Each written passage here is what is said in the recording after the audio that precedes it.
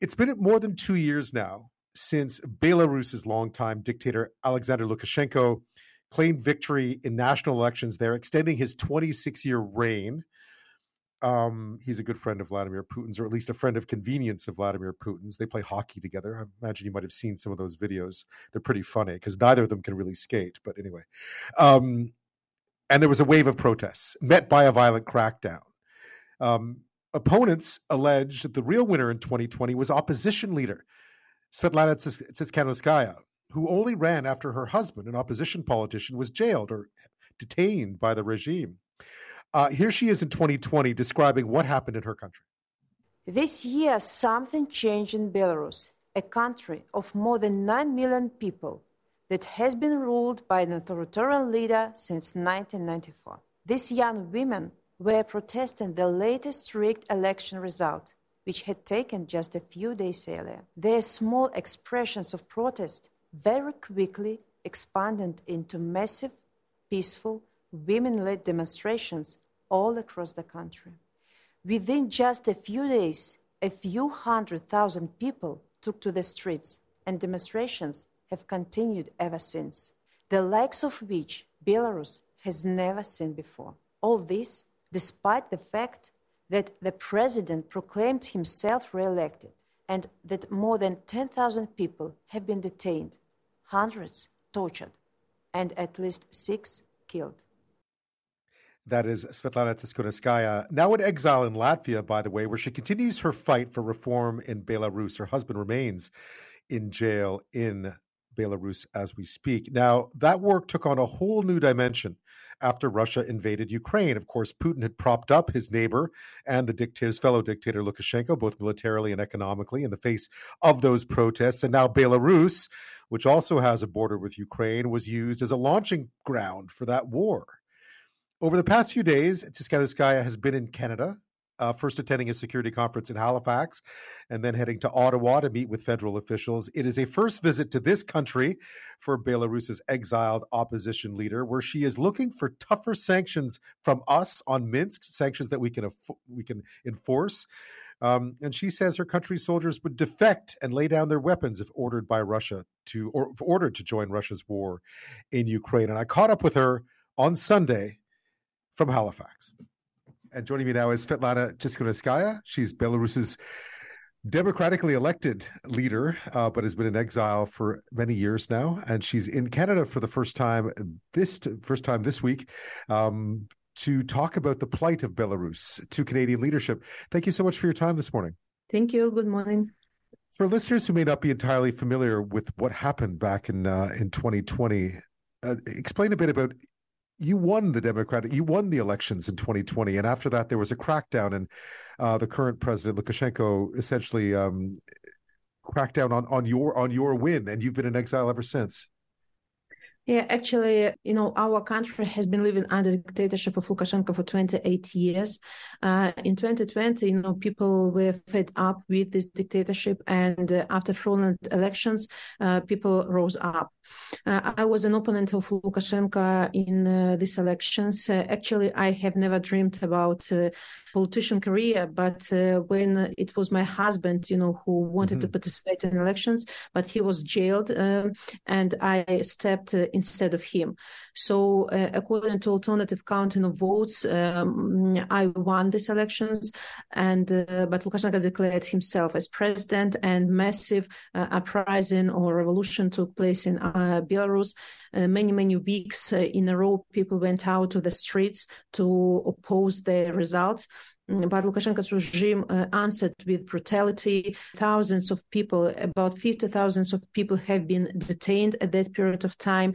I had to flee Belarus because of threats from the government. The number of political prisoners was increasing every day. Now the official number is 1,400, but we even don't know about all people who were arrested on political motivated cases.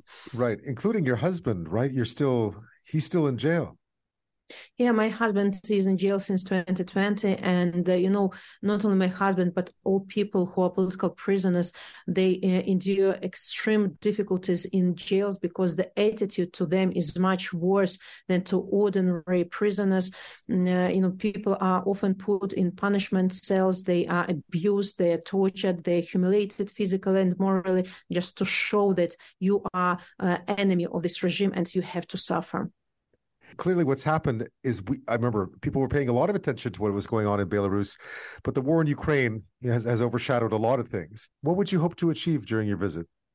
So I'm really glad to be here. It's my first official visit here. I'm going to meet Prime Minister and Minister of Foreign Affairs and to talk to parliamentarians about the situation in Belarus. Now, yes, you're right that all the world attention is focused on Ukraine, and actually we fully support this attention.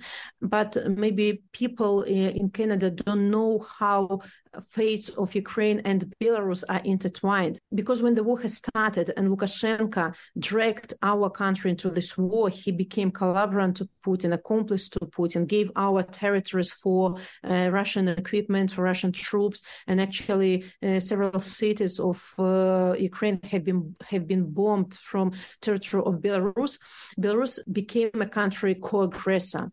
And not a lot of people know that it's very important to distinguish Belarusian regime and Belarusian people, because Belarusian people are opposing to the war. When the war has started, massive rally took place in Belarus. And since then, you can be detained not only when you're opposing the regime, but also when you show anti-war mood. If you sing Ukrainian song, if you go with Ukrainian flag, or you comment on Twitter, for example, with anti-war position, you also can be sentenced for many, many years in jail. Really? We are asking all democratic countries, including Canada, to support Belarusian people to get rid of the regime. We are asking our democratic allies to create multiple points of pressure on the regime, political pressure, economic pressure through sanctions on the one hand, but on the other hand, to help our people to keep the energy, to move on, because 2 years of fight, it's rather long period of time and people are getting exhausted. But when people see that they are welcomed in the Western world, in the world of democracy, that we feel this support and we get energy from this. We are asking Canada to assist our military volunteers, Belarusian military volunteers who are fighting on the side of Ukrainians at this very moment. I know that Canadian people and Canadian government stand with Belarusians, but we would be grateful for practical help. Sviatlana Tsikhanouskaya is with us this half hour. She is Belarus's leader in exile, really, the winner of the 2020 democratic elections in Belarus. She's in exile now. Her husband has been imprisoned. We know there was a crackdown on the democracy movement in Belarus. She's in Canada visiting our leadership, looking for support for democracy in Belarus as well. Sviatlana, when you look at the fates of Ukraine, I mean, clearly whatever happens in Ukraine is going to have such a huge impact on Belarus. How much change has happened within the country itself? Because it's hard to tell from the outside. How much change has there been since the war in Ukraine started back in February?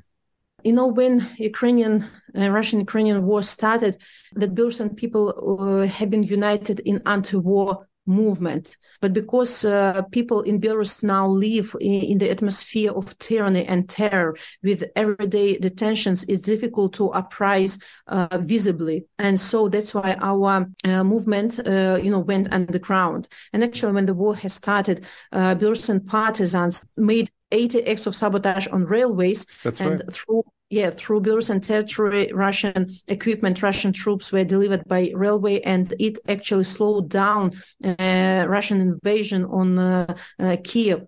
But what's going on now in Belarus through Belarusian and Russian propaganda. Lukashenko's regime try to persuade Belarusian people that Ukrainians are our enemies, that they are going to attack us. And it's also very serious problem, and we have to counter this propaganda. We are trying to deliver Belarusian people who are inside the country the truth. And Lukashenko's regime proclaimed all the alternative media as extremists. And if a person inside the country read alternative media or watching YouTube video of those media, they also can be jailed and sentenced for years in jail. I mean, Absolutely. we see Lukashenko and Putin playing hockey together. I mean, are they actually friends, or because clearly the Kremlin doesn't respect Belarusian identity any more than it respects Ukrainian identity? Not a friendship between Lukashenko and Putin. I would say it's symbiotic friendship. They just use each other when it's necessary. Now Lukashenko and Putin needs each other because Lukashenko needs Putin as his political guarantee, and without Putin, Lukashenko wouldn't politically survive in 2020. Putin supported him. For Putin, Lukashenko is necessary as a loyal partner who fulfills all Putin's orders. Just allow Russian troops to be on our land, to allow Russian equipment or Russian training at our territory. It's fake friendship, actually. Yeah, but clearly, when we look at what's happening in Ukraine, it's hard to ignore what's happening I mean, we haven't spent as much time paying attention to it, but the fate of Belarus has already had its democratic uprising, its color revolution, so to speak, although I guess we never gave it a color, but it exists. There is a movement towards freedom in Belarus that could be easily resurrected, I would think. Because our resistance to this regime hasn't stopped for a day since 2020. As I said, it's difficult to be vocal at the moment when in Belarus people can be detained for speaking Belarusian language, for singing Belarusian songs, actually.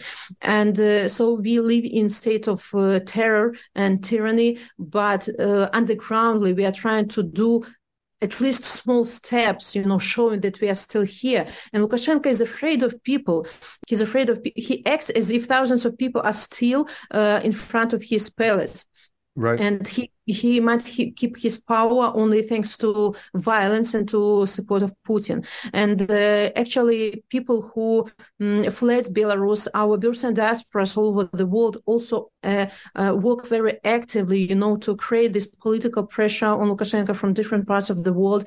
And we built already a coalition of democratic countries who are working not with illegitimate regime, but working with democratic movement, with civil society, and step by step, we are getting this political space from Lukashenko, and Lukashenko will never be accepted in the democratic world, in Western world, because he's war criminal. He committed crimes against Belarusian people, and he has to bear the full responsibility for what he has done.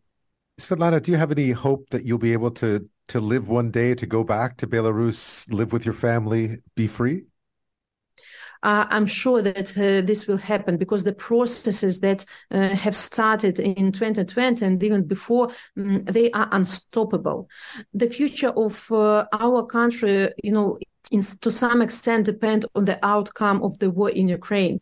And I'm sure that Ukrainians will win with the support of the whole world, with the support of Belarusians. And we are not just, sitting and waiting. When Ukrainians win, we are building structures on the ground. We are coordinating our actions with those who are in Belarus and those who are in exile. We are preparing so-called victory plan when one day all the military infrastructures or institutions will be peacefully blocked, and when people will go out to the streets, there will be no military, no KGB, to beat people. You've paid. It must be tough for you, though. It's been 2 years now, and you've had to work very hard. You've had to live away. It must be difficult, just for you personally, for you and your family. Of course, it's difficult. Every day you feel pain. You feel pain for your husband, for all those who are in jails, who sacrificed actually their freedom, some with their lives, to give us opportunity to work further. When you see new detentions, when you hear the stories how people have been beaten and tortured in jails, you understand that, look, you don't have right to stop. You might be exhausted, you might be overstressed, but you feel inspiration from your people, you feel inspiration from the countries who wants to help us, and you're sure that one day you will have opportunity to return together with your children, to meet with your husband, and to build a new democratic and free Belarus together. Sviatlana Tsikhanouskaya, thank you so much for your time tonight, and welcome to Canada. I hope your trip was a successful one. I hope so as well. Thank you so much.